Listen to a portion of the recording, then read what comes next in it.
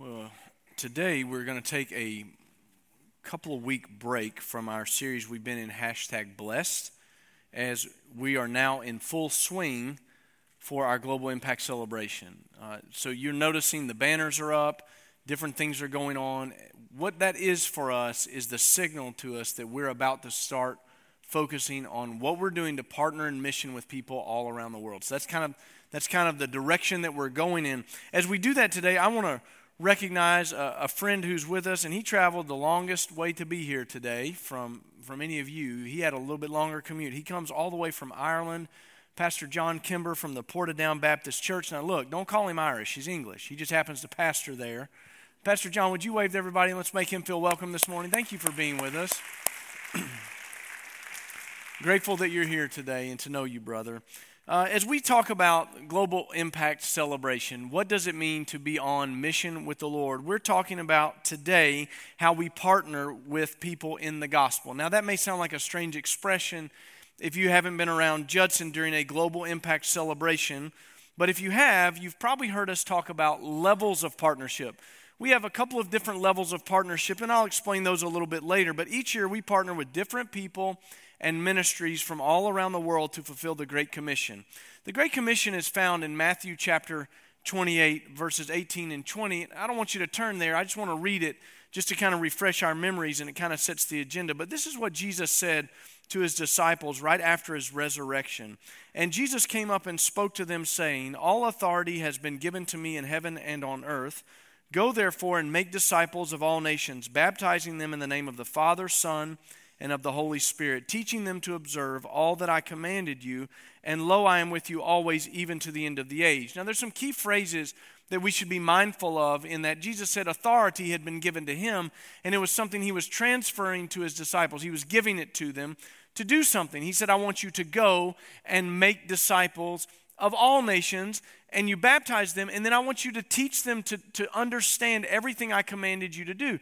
So what he's saying is, I want you to be able to express to them what it means to live a gospel-centered life, how they can live the Christian life. So it's not just enough that we share Christ with someone, but we have to follow up with that to then invest in their lives so that they can understand how they can live for Christ. Now we believe at Judson the best way for us to do that in mission is 3 different ways. And our missions essentially exist in 3 different ways. One is that we plant churches. We believe that planting churches is vital all around the world because churches outlast people. You know, they stay. A gospel expression in a place that hasn't had one before is vital because that will continue on and on. The second way that we do that is through engaging people with the gospel. We call that gospel engagements here. You may have heard it termed evangelism somewhere else. And matter of fact, we should stop for a moment and celebrate. We just passed 25,000 gospel engagements for the year. That's right. That means we're halfway to our goal of 50,000 for the year. We really want to see 50,000 people engaged with the gospel this year. So we tell them about Jesus. In fact, I don't know, how many people in here from East Tennessee? Raise your hand. Don't be ashamed. Thank you. 1. The rest of y'all are just envious. I was at a wedding yesterday in Chattanooga, and East Tennessee people are different. I'm from East Tennessee. I can speak about this. We have a communal relationship with one another that you guys here in Middle Tennessee, y'all are kind of boring. I'll just be honest. I was at this restaurant I'd never been to before, and we told the waiter that we hadn't been to the restaurant, and as soon as he walked off, the table next to me said, "First timers, let us tell you what to get." And they proceeded to tell us what to get. And we engaged in about a 10-minute conversation. That doesn't happen in Nashville. That's an East Tennessee thing, folks. But you know what came out of that is I was able to ask them if they had a faith background and ask them if they went to church in Chattanooga, because I have a friend who pastors a church in Chattanooga and encouraged them to go. It's a gospel engagement. It's that simple, right? It's just taking the opportunity. Somebody engaged me, we engaged them back in just conversation and pointed it to Christ. That's the point of the gospel engagement. So planting churches, gospel engagements all around the world, and then discipling people. That's teaching them to observe all things. So that means we don't do a lot of different kinds of trips at Judson. And there are some trips we just don't do anymore because they don't fit under those 3 things that we really feel like the Lord has called us to do on mission. Now, the way we express that here is through a verse that Jesus gave us in Acts chapter 1 and verse 8. Don't turn there again. Let me just read it for you. Jesus said, "But you will receive power when the Holy Spirit has come upon you, and you'll be my witnesses in Jerusalem, Judea, Samaria, even to the remotest part of the earth." Now, we say it like this here. We have 4 teams that operate on mission locally, that's in Nashville area, regionally, within a few hours' drive of Nashville. There's a national team that operates all over the country, and then we also have an ends of the earth team that goes all over the place. And that may be to go to Sudan, it may be to go to Nicaragua or Cuba, all over the place, the ends of the earth. So that's kind of how we express that as we understand Jesus told us to go in ever-widening circles from where you live. We just take the gospel from here and we take it everywhere. Now, each one of those teams has 3 different levels of partnership.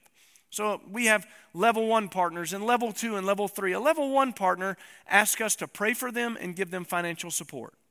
They say we need those 2 things from you. Level 2 partners ask us to pray for them, give them financial support, and send teams, send people to be there and help them, maybe with a backyard Bible club or evangelism saturation or helping them do all kinds of things. We've gone and done a running camp, that helped the church minister to the people that were there who wanted to send their kids to run cross country and track, those kinds of things. We'll do anything that lets us share the gospel with people and disciple them. Level 3 partnerships, we've only ever had one of these, ask us to do all of those things, but they ask us to strategize with them on how to help their ministry grow and do different things. So we don't have a level 3 partner right now, but we have tons of level 1 and 2, and level 2 partnerships are where it's at. That's the sweet spot for our missions at Judson Baptist. And I think it's important for us to understand what's going on when we tell someone we're going to partner with them. So turn to the book of Philippians, and I want us to look this morning at what the Apostle Paul said about a relationship he had with a church at Philippi. That's why it's called the letter to the Philippians. But Paul writes this, and he begins to talk about what it means to be together with them in participation, fellowship, and partnership. Now, I'm going to ask you to use your Bibles, resist the distraction of your cell phone. If you don't have a Bible, stop by the Next Step Center. We'll make sure we get you one. We'd love for you to have a free copy of the Word of God. And we'd like you to take notes with something. Write down the things that God speaks to you through the sermon so that you can go back and revisit that this week. But let's start in Philippians chapter 1, and we're going to be in verse 3 and following. Philippians 1, verse 3. "I thank my God in all my remembrance of you, always offering prayer with joy in every prayer for you all, in view of your participation in the gospel from the first day until now. For I am confident of this very thing, that he who began a good work in you will perfect it until the day of Christ Jesus. For it is only right for me to feel this way about you all, because I have you in my heart, since both in my imprisonment and in the defense and confirmation of the gospel, you all are partakers of grace with me." It's important for us to remember where the Apostle Paul was when he wrote this letter. Verse 7 gives us the clue when he says imprisonment. This is one of those letters. An epistle is called, it just means letter. And this is one of those that's called a prison epistle because he's writing it from a place that is going to be his final spot. Paul's never going to get out of prison, and he's actually going to end up being killed, and he won't leave again. He's never going to be a free man again. And as he's writing this, he's talking about some things that are confirming the gospel in a relationship he had with a church in Philippi. And these folks were more than just acquaintances to the Apostle Paul. And he was more than just an acquaintance to them. They really treated him like family. They took ownership of his life and his ministry and believed that he was very important to them because of what he was doing. Even in prison, we find out in chapter 2, he says, look, don't worry about me, or maybe it's later in chapter 1, he says, don't worry about me being in prison. I've been able to share with everybody, all the guards that come in and they take care of me. They were called the Praetorian Guard. He says, I'm sharing with all of those people. I'm still on point. I'm still on mission. Now, let me ask you this. How easily are you distracted from mission? I'm pretty easily distracted. Bad day, distracted from mission. Right? Don't feel good, distracted from mission. Worried about something, distracted from mission. He wasn't. He's on mission wherever he's at, and these people have an understanding with him that brings them into partnership and understand what happens. As he begins writing this letter, gratefulness and joy start to come out. Look at verse 3 again. He says, I thank my God in all my remembrance of you, always offering prayer with joy in my every prayer for you all. That shows you that effective side that he had in this relationship with these people.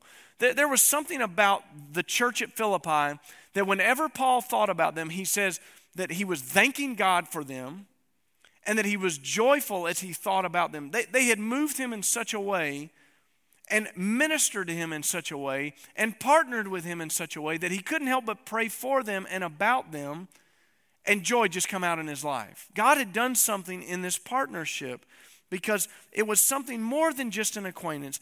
And I want to just say this about our mission partners. Our mission partners should never feel like coming back to Judson is an inconvenience. They should never feel like, they have an apprehensive spirit in them about a team from Judson coming. They should never feel like they don't have support from us. They should never have to wonder about that. When they show up, we want you to know them. We want them to realize that they are loved and that they're valued, and we care for them, we pray for them, we support them, and that we're interested in them. And those things aren't just sentiments. They're action words for us. They require some action for us. They're action-oriented. When we do those things, our partners definitely end up with thanksgiving every time they think about us. And here's what we want to have happen with a global-focused partner. When a missionary comes back to partner with us for the gospel, what we want to have happen is that when they lay their heads down at night, they know that there's a church in Nashville, Tennessee that stands behind them, beside them, in front of them when necessary, and will partner with them to make sure that the gospel is being proclaimed everywhere. Now, this developed between the Apostle Paul and the church at Philippi as a relationship through something that they had in common. And the thing that they had in common was the gospel. The gospel is the thing that we hold in common with all believers. And I want to just tell you what the gospel is. If you've never heard somebody say what the gospel is, you've heard good news or what does it mean to be saved, the gospel is simply this. The Bible tells us that all of us were on a path to hell. That's where we wanted to be. That's the direction our life was set. We didn't want anything to do with God. We were, in fact, enemies of God. And God saw that, and instead of being angry with us, sent Jesus Christ to die in our place. That's the good news.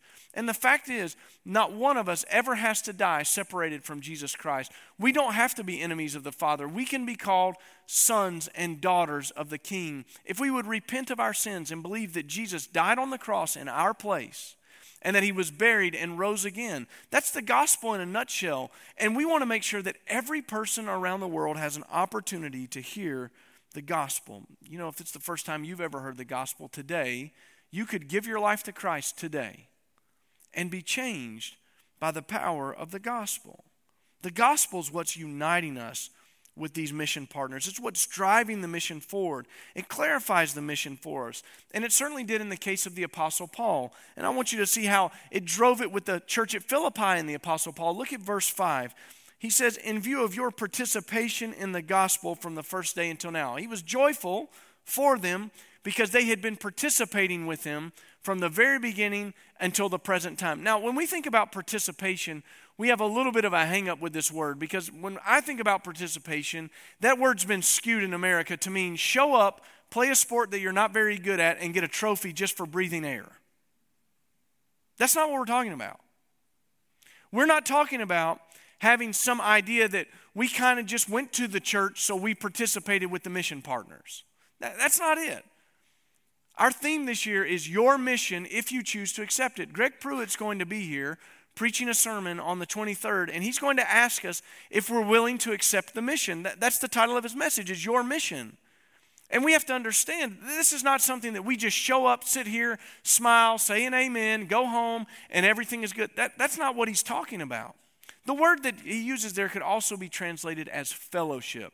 Now that again makes it a little bit difficult for us if we're Baptists to understand that word because we think fellowship is covered dish. It's not covered dish.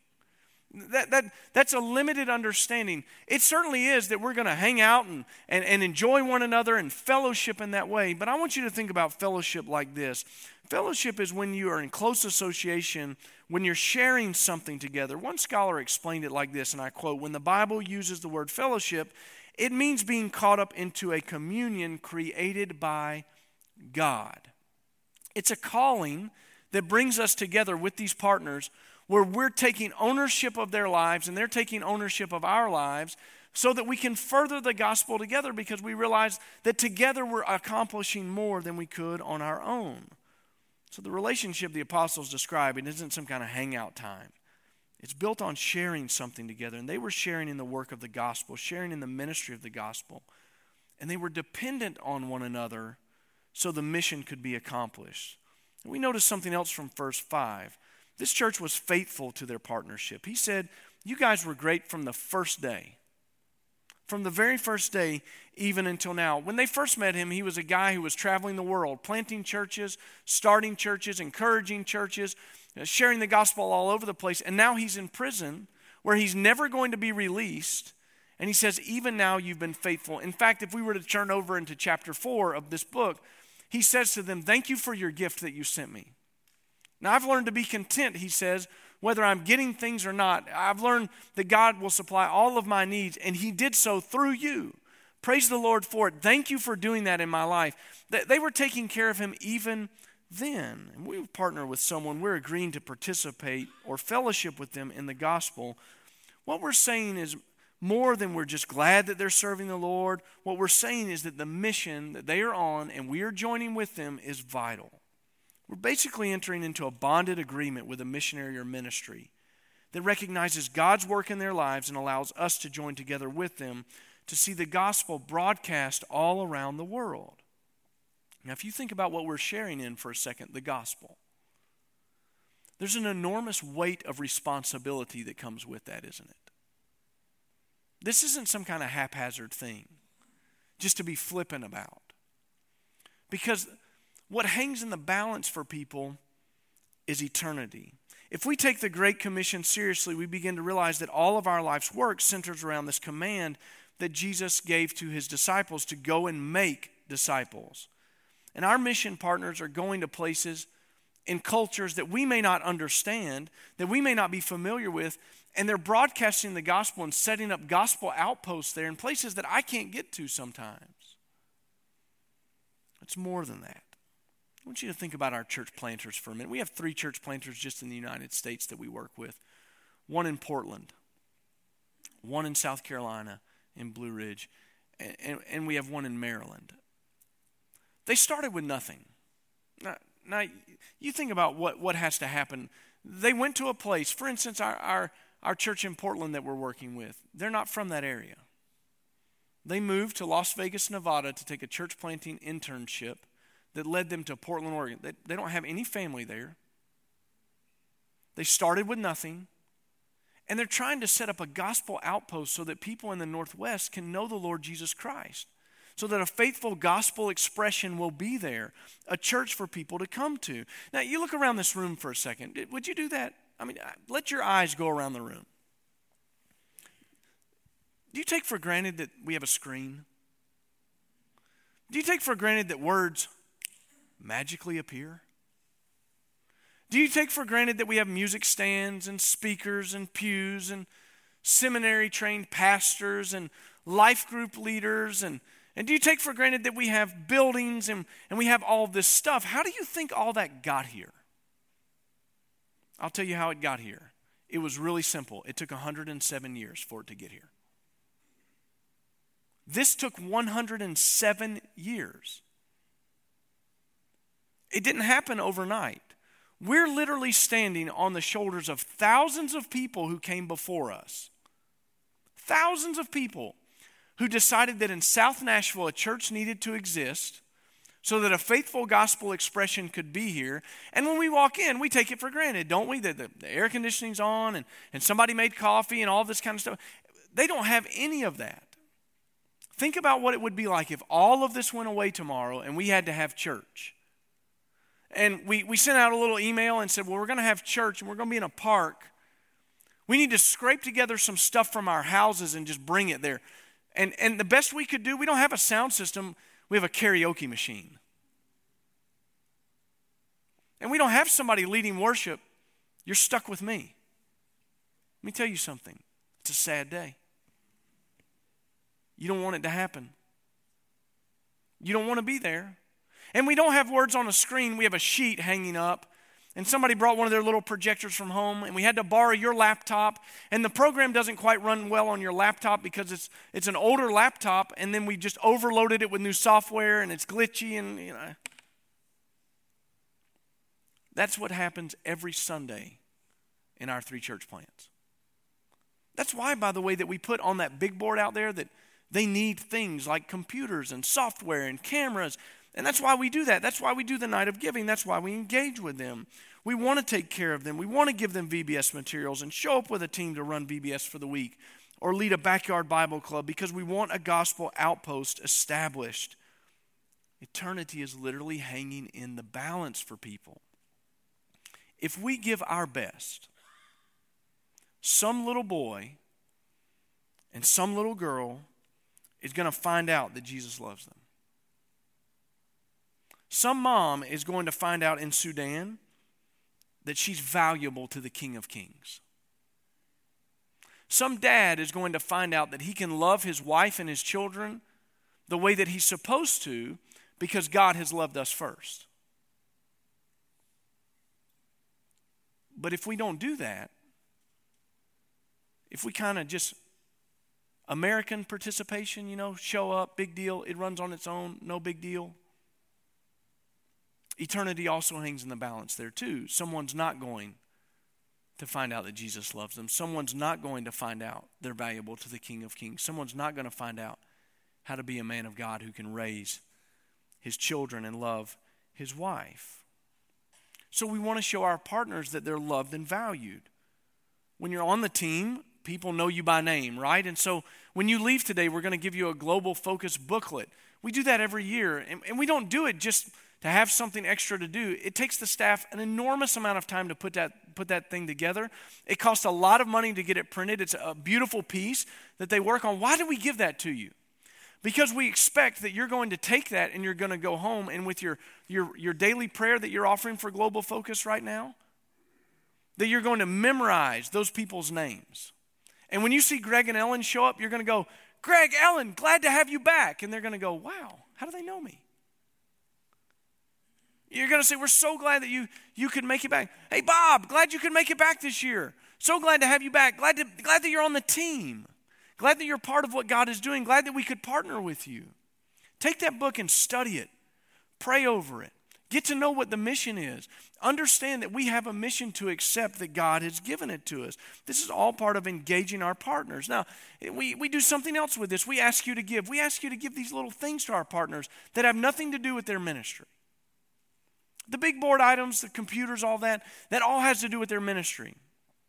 But we ask you to give them things that they need, just things that they ask for. It was a couple of years ago that we had one of our ministry partners said, we don't have any children's books. Could you just get us some children's books?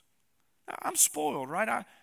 I've had Dolly send children's books to my house forever, right? It's a pretty nice thing, isn't it, to have children's books. If you're not aware of that, when you get kids, you can sign up for this thing, the Imagination. I think it's the Imagination Library, and she sends these books, and that's great. They needed children's books. You know the one that got me, though? I'll tell you the one that got me, the gift. It wasn't a big gift. One of our mission partners one time asked for a pair of shoes, walking shoes. Because where they live, they have to walk a long way. There's not a lot of personal transportation. And this lady asked for a pair of shoes. And she must have given the size and maybe even the color that she wanted, I guess. And when she opened that box up here and opened the pair of shoes, she began to weep. And when was the last time you wept over a pair of shoes? What do you think that must have meant to our partner to know that you cared enough to bring them a pair of shoes? The only thing I could think of is how beautiful are the feet of those who bring the gospel. See, that's what it's about. It's about engaging them and knowing them. And we ask you to engage them in a different way too. We ask you to engage them by knowing them and showing up and giving one of the most valuable things that you have, and it's your greatest commodity, and that's your time. Now, I don't ever harp on Wednesday night and Sunday night and who comes and who doesn't come. I have never told you that you must come on Sunday night, you must come on Wednesday night.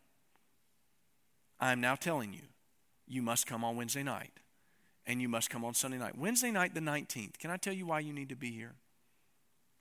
That night we don't have Awana, we don't have student ministry. We all gather together in here.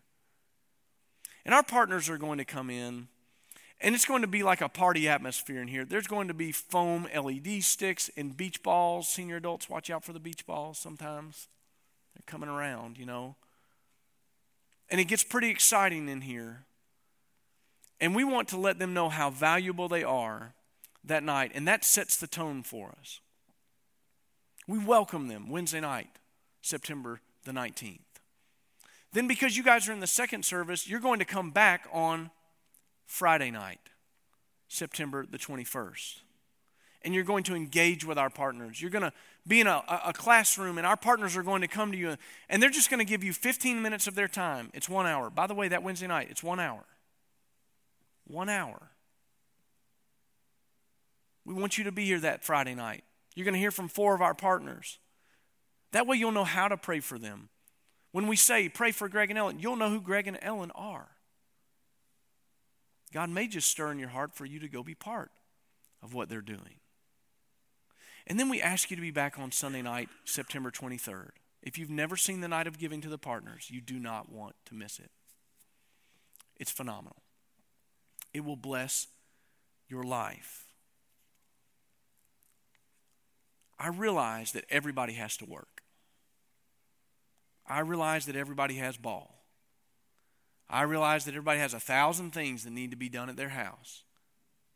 But you know what? This 1 week out of the year, I'm asking you to do more than just get the participation award. I'm asking you to partner with these people and show up and be ready for God to do something. But when we engage in a mission like this, something else happens in our lives. It's not just for them. Something happens in our lives. Look at verse 6. The apostle said, "For I am confident of this very thing, that he who began a good work in you will perfect it until the day of Christ Jesus." Paul had confidence of God's work in the Philippian church because of the partnership. He saw what God was doing and reminded them, God started the work. God would perfect the work, and one day God would complete the work, either when he called them home or Jesus Christ came back. Sometimes I find myself lacking confidence about God's work in my life. You ever feel that way?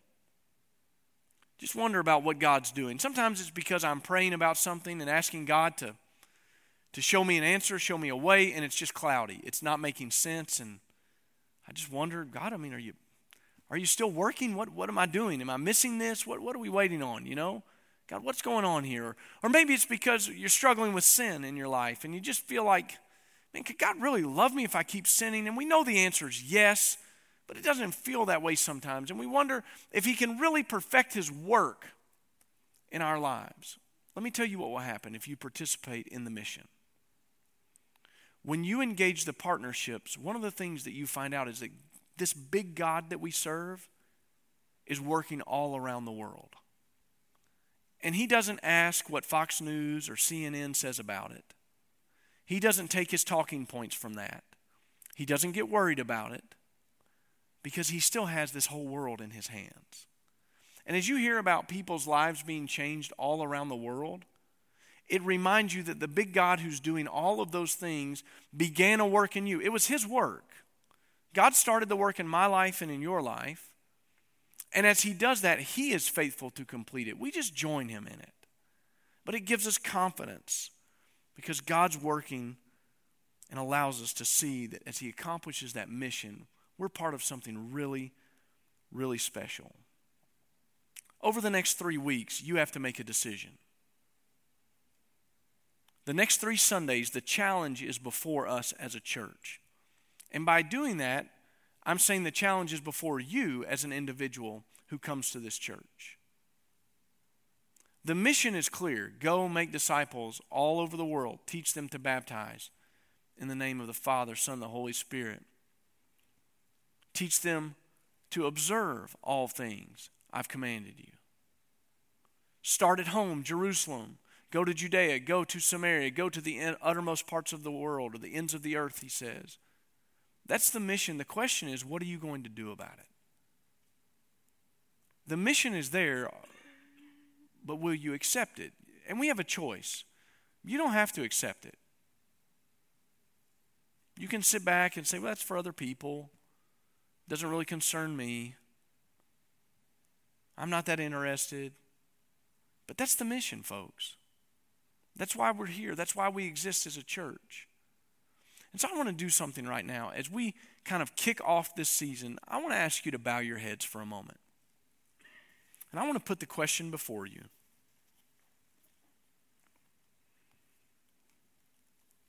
That's the mission.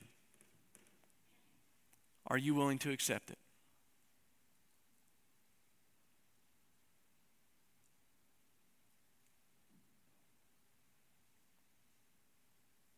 Are you willing to do what it takes to partner with these people? To hold something in common with them? And be part of their story so that the gospel can go all around the world?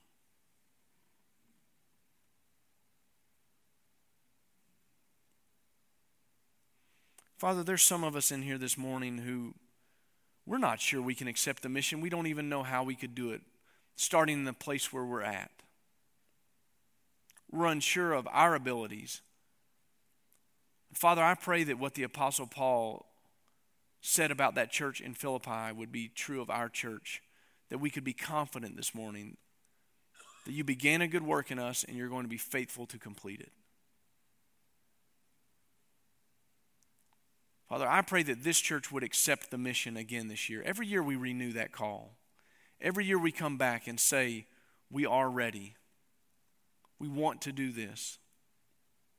We're ready to enter into this agreement, this bonded agreement with mission agencies and people who are counting on us, Lord. And we know that we have a fellowship in that, and that we get benefit out of that, Lord, and that we're pushing the Great Commission forward because of it. Father, I pray that in our hearts individually you would stir us. Give us passion for seeing the lost saved. Give us opportunities even this week in our Jerusalem, Nashville, Tennessee, to engage people with the gospel. Father, remind us that eternity hangs in the balance. And there is no more important thing that we could do this week than to share Jesus with someone. Give us favor and opportunities in Jesus' name, amen.